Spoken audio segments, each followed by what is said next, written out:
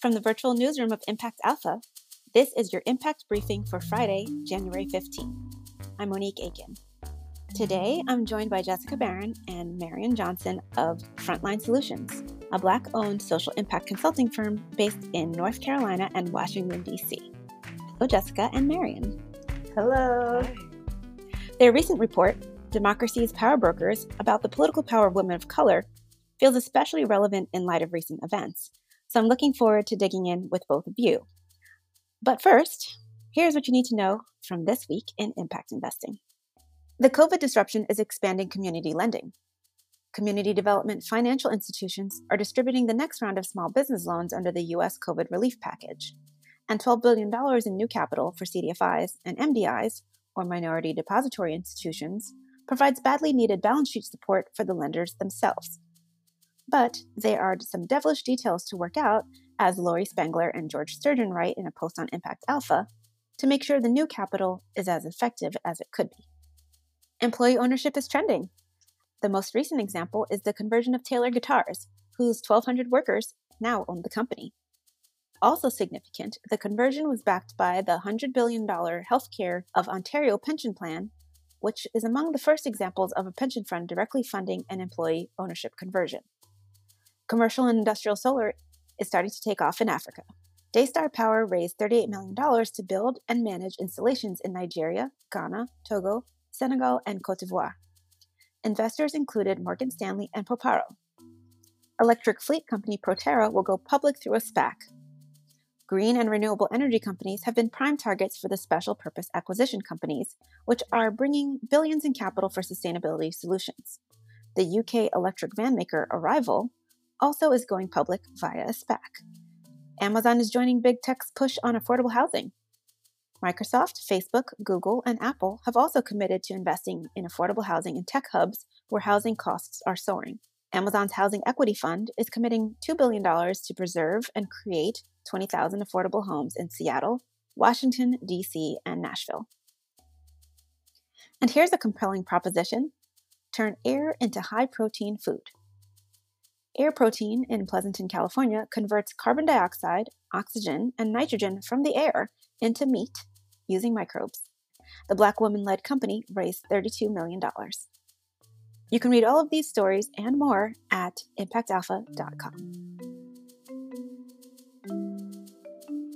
Welcome, Jessica and Marion. Your report, Democracy's Power Brokers, Political Power of Women of Color, was published a lifetime ago in October, just before the election. Oh my Obviously, things have changed a lot since that report came out, and I want to dig into those findings with both of you. But before we get there, we have to talk about last week. What were you thinking while watching the insurrectionists storm the Capitol? I was actually shocked, and I didn't know what I was seeing. I just thought, oh, here's a little rally. And then I kept thinking, it's getting closer and closer. And now there's a window busted and people. And I think I was so moved by the hypocrisy of how this situation was handled. My entire body became so tense and in part filled with rage because of the hypocrisy that I was viewing. And there was nothing else that I saw. Was if this was anyone with a different color, with something wrapped around their head, with something different on their bodies, they would be treated completely different colored flags, different colored skin. The hypocrisy of that moment really took me out. Marion. Yeah. I was actually on a client call when things sort of hit their fever pitch. And so I like to close all of my windows and turn Wi-Fi off my phone so that I can just sort of focus on the call. But all of these alerts started coming through while, I'm listening to somebody talk about processing their own DEI journey. And I was like, hi guys, I'm sorry. I can't super focus right now because it sounds like there's blood on the Capitol steps. But it just that's how I felt in that moment. Just I couldn't really, I just couldn't really process it. But it felt like, as the hours sort of passed, it felt like the sort of logical destination point ever since Trump started challenging Obama's citizenship and his right to be an American, really, and to be our president. It felt like this is what we have been warning people about steadily for the last very long 4 years. And it's just kind of exhausting to be the canaries in the coal mine, really, and to have been saying, this is dangerous, please, this is very dangerous. And to have, especially, like white dudes whose entire brand is being reasonable and objective, to have them say that we're being hysterical and that we're overreacting, like it doesn't feel good to be told that, and it really doesn't feel good to be right. And so that's sort of where I'm at right now, where it's like, we told y'all, and I still don't feel good. I don't feel the satisfaction of having been right. I just feel awful. And this last week, since you've processed it more, and of course, all of the I told you so's are coming out, all of those folks saying, anyone who works about political history told you so. Black people told you so. Women told you so. Hillary told you so. Um, what have you kind of felt since then in this last week as we kind of see more evidence come out about what really happened? I remember that a Black man became the 11th Black senator and a Jewish man was elected in a very red state. And so I just keep those in the forefront of my mind, that there are still things moving and there are still things to be done, and things happen, historical things happened. And in part, these kind of go together, right? Like, white backlash and the progress of multiracial coalitions that are seeking to literally bring liberty and justice to all. So I am holding on to that. And I knew, again, with the hypocrisy, you see these folks going to jail and getting organic meals in jail and, just all kinds of things. George Floyd cried out for his mother and that did nothing for him. And this man cried out to his mom and he gets organic meals in jail. And so the hypocrisy for me is enough. And I just need to start focusing on what the matters at hand. And the matters at hand is that we flip the Senate in a very red state, and that can be replicated for the rest of the South.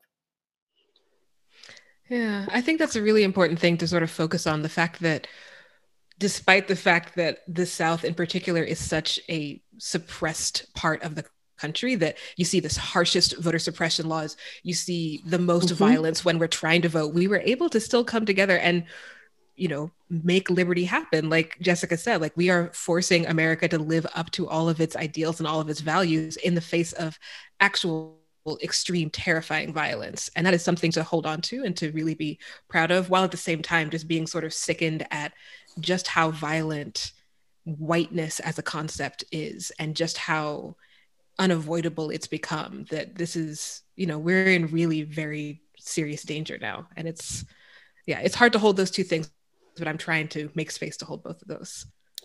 Well, I certainly appreciate your focusing on what did happen that actually could be an inoculation in some ways to our future. And your report actually speaks to that as well. If we can get into the findings of that, there are some opportunities for greatness. And can you share what some of those findings have been for the report, and how people received it in some ways?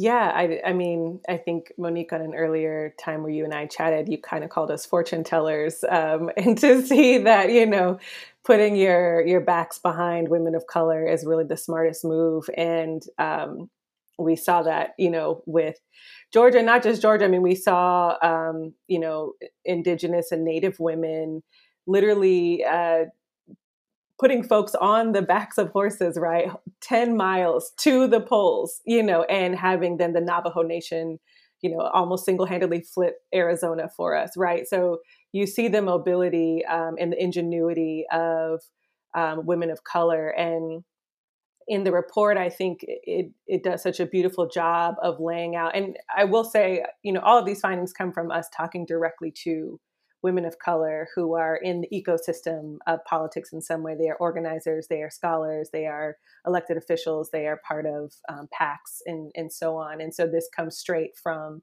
those who are on the ground. But I think the findings are really threefold, in that if we reimagine the definition of political ambition, you are able to see that women of color have been the most politically engaged, those who are redefining and providing the most effective strategies that hit kind of the uh, most parts of our communities that are in need, right, of this democracy to work for them. And so just if you understand the political ambitions of women of color, then you can support and understand the extreme genius that they've had in strategies to mobilize, to create more, equitable kind of civic engagement, right? And just essentially hold our nation to its values, right? Of the democratic process and to liberty and to justice for all. And then from that, we saw the strategies, but also the barriers that prevented women from being their full selves and yet still organized, right? So you have women who are experiencing violence on the campaign trail. You have women of color who are typically the heads of household, who are juggling their families, their elders in their household, their children, the community's children, and still sitting there advocating. And so what would happen if we had a support system for these women of color so they didn't have to do so much?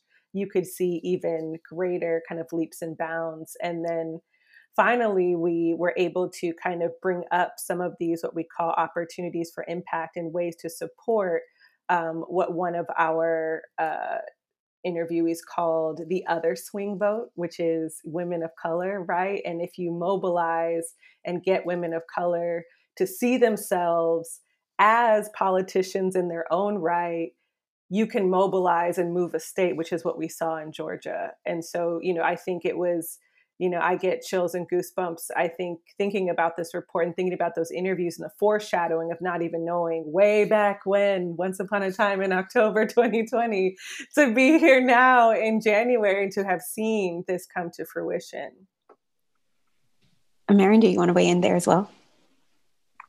Yeah, I think I would just really highlight, when you called us fortune tellers, I think I went into the Georgia runoff elections feeling really good about what was going to happen, just because we had talked to women of color who had done work in Georgia. And one example would even just be like the National Asian Pacific American Women's Forum, NAPAWF. We spoke with them and they said that they were doing really aggressive contact, like voter contact and prospective voter contact in Georgia, rural Georgia in particular. And they said that the people that they contacted, Asian American people in Georgia, were 3 to 4 times more likely to vote in just the 2018 midterms. And that's the midterms. That's such huge, that's a demographic that really gets overlooked. And I think that really gets taken for granted a lot of the time. I think that there's this sort of status quo understanding that, we don't need to do a lot of outreach in communities of color. We don't need to do a lot of outreach in the South because, people of color, they're going to vote the way they're going to vote. We need to focus on this sort of imaginary white moderate, and that's where we need to focus all of our attention. But I think what our report shows is that no, if you actually focus your attention on communities of color, there's so much potential. There's so much understanding of what our communities need. And we just need people to talk to us and say, what do you need? We can be a part of that solution, Mm-hmm. Well, clearly there's a lack of research in this as those who run these numbers and to say which group is important in any particular election. What did you see that was coming or feeling that made you even compelled to write this and begin that research? Again, the times were not where we are now, which again, you seem like soothsayers now, but you didn't know that last summer. That wasn't there in the early part of last year. And this idea that not only is this area under-researched, but it's underfunded. The research is underfunded. The women are underfunded. There's just such, we're not bringing the capital, the right resources to both the understanding and the women that you're talking through. But if you can just say a little bit more about the process of what brought you to that and thinking that this is a report that was needed, again, last October, a lifetime ago.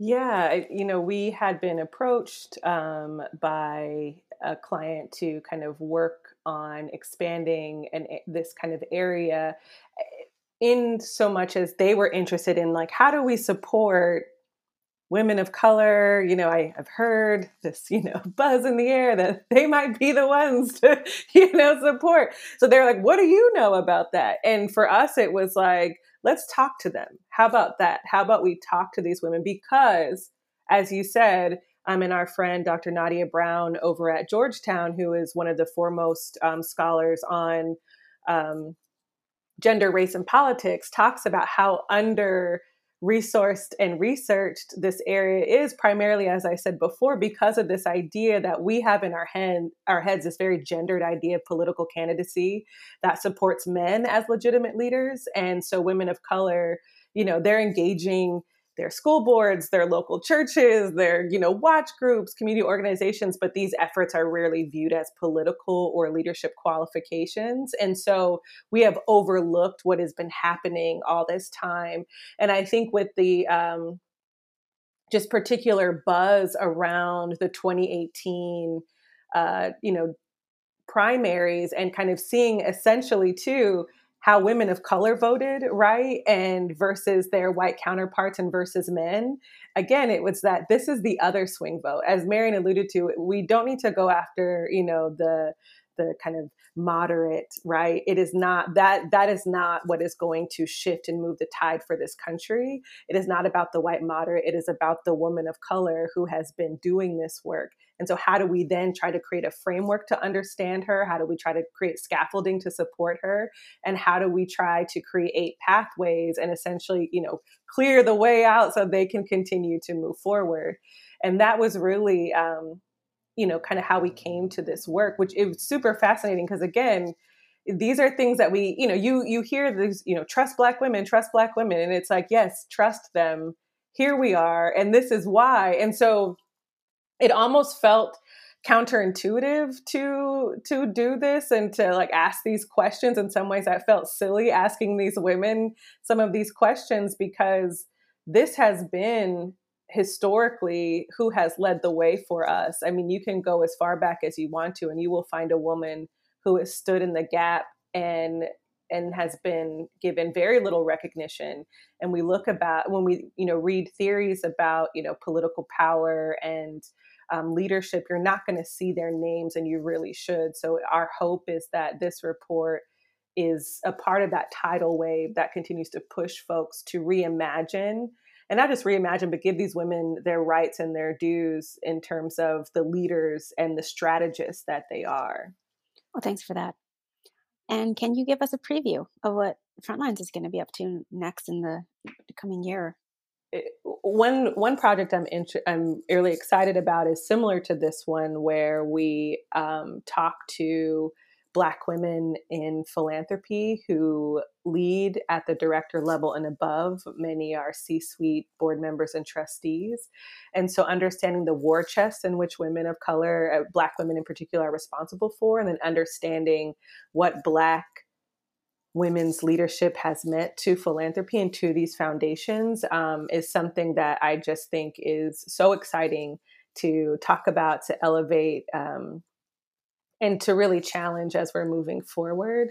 So that's something that we're coming down with. And also we are working with the Bill and Melinda Gates Foundation to provide up to 10 grants that are between $100,000 to $300,000 to organizations that are working to kind of dismantle economic disparities and are committed to intersectional racial justice. Yeah, I think it is sort of exciting. Like we saw last year in particular, like especially after June, we saw a lot of organizations sort of coming to us for help with understanding diversity, equity, and inclusion. And so excited and honored to be part of a lot of those people's journey and to sort of help them figure out how they can really be living the values that they have, but they haven't really, since all of our systems and all of our structures are not created for equity in any way, how we can sort of help them restructure themselves so that they are actually aligned with those values. And so I'm excited about that work for sure. Yeah, I think too, we are really investing in our own genius. And I work with extraordinarily brilliant people, as you have heard today with Marian. And so we are really trying to pursue that as a firm and elevate all of the really cool interests and perspectives and vantage points. So we're trying to do more publications from our internal staff externally around issues of policy and health, or health equity and a variety of other topics, especially too with our equity footprint. We've really pushed that and revamped it, not just for foundation leaders, but for nonprofits. We also have a corporate version that we're working on, but really helping organizations to expand their equity footprint in every facet of what they do so that we can see more equitable systems overall. Yeah. You can find the equity footprint at equityfootprint.org. And so that's where you can actually download the document for free. That's fantastic. And thank you so much for making that resource available. I know it was a powerful piece of work. I've looked at it before. And thanks to you both for joining us here today. It's been a delight to talk to you. And I so very much look forward to the philanthropy report that you mentioned, as well as all the rest of the genius that you'll be exposing from your team in the coming year. Thank you so much for having us. It was really fun. It was really great to be here. Thank you. That's going to do it for this Impact Briefing. You can find more info about Jessica, Marion, and Frontlines, plus a link to the report at impactalpha.com. And check out Marion's podcast, At the Intersection. Impact Alpha's podcasts are available for free wherever you listen. The journalism that powers them is made possible by Impact Alpha's subscribers who receive the daily brief and full access to Impact Alpha content. Join us. Podcast listeners get $100 off their annual subscription. Go to impactalpha.com/subscribe and use the code BRIEFING100 for $100 off. Thank you for listening, and thanks to our producer, Isaac Silk. I'm Monique Aiken, Managing Director for TIP, the Investment Integration Project. Make sure to check back for next week's briefing. Until then, take care.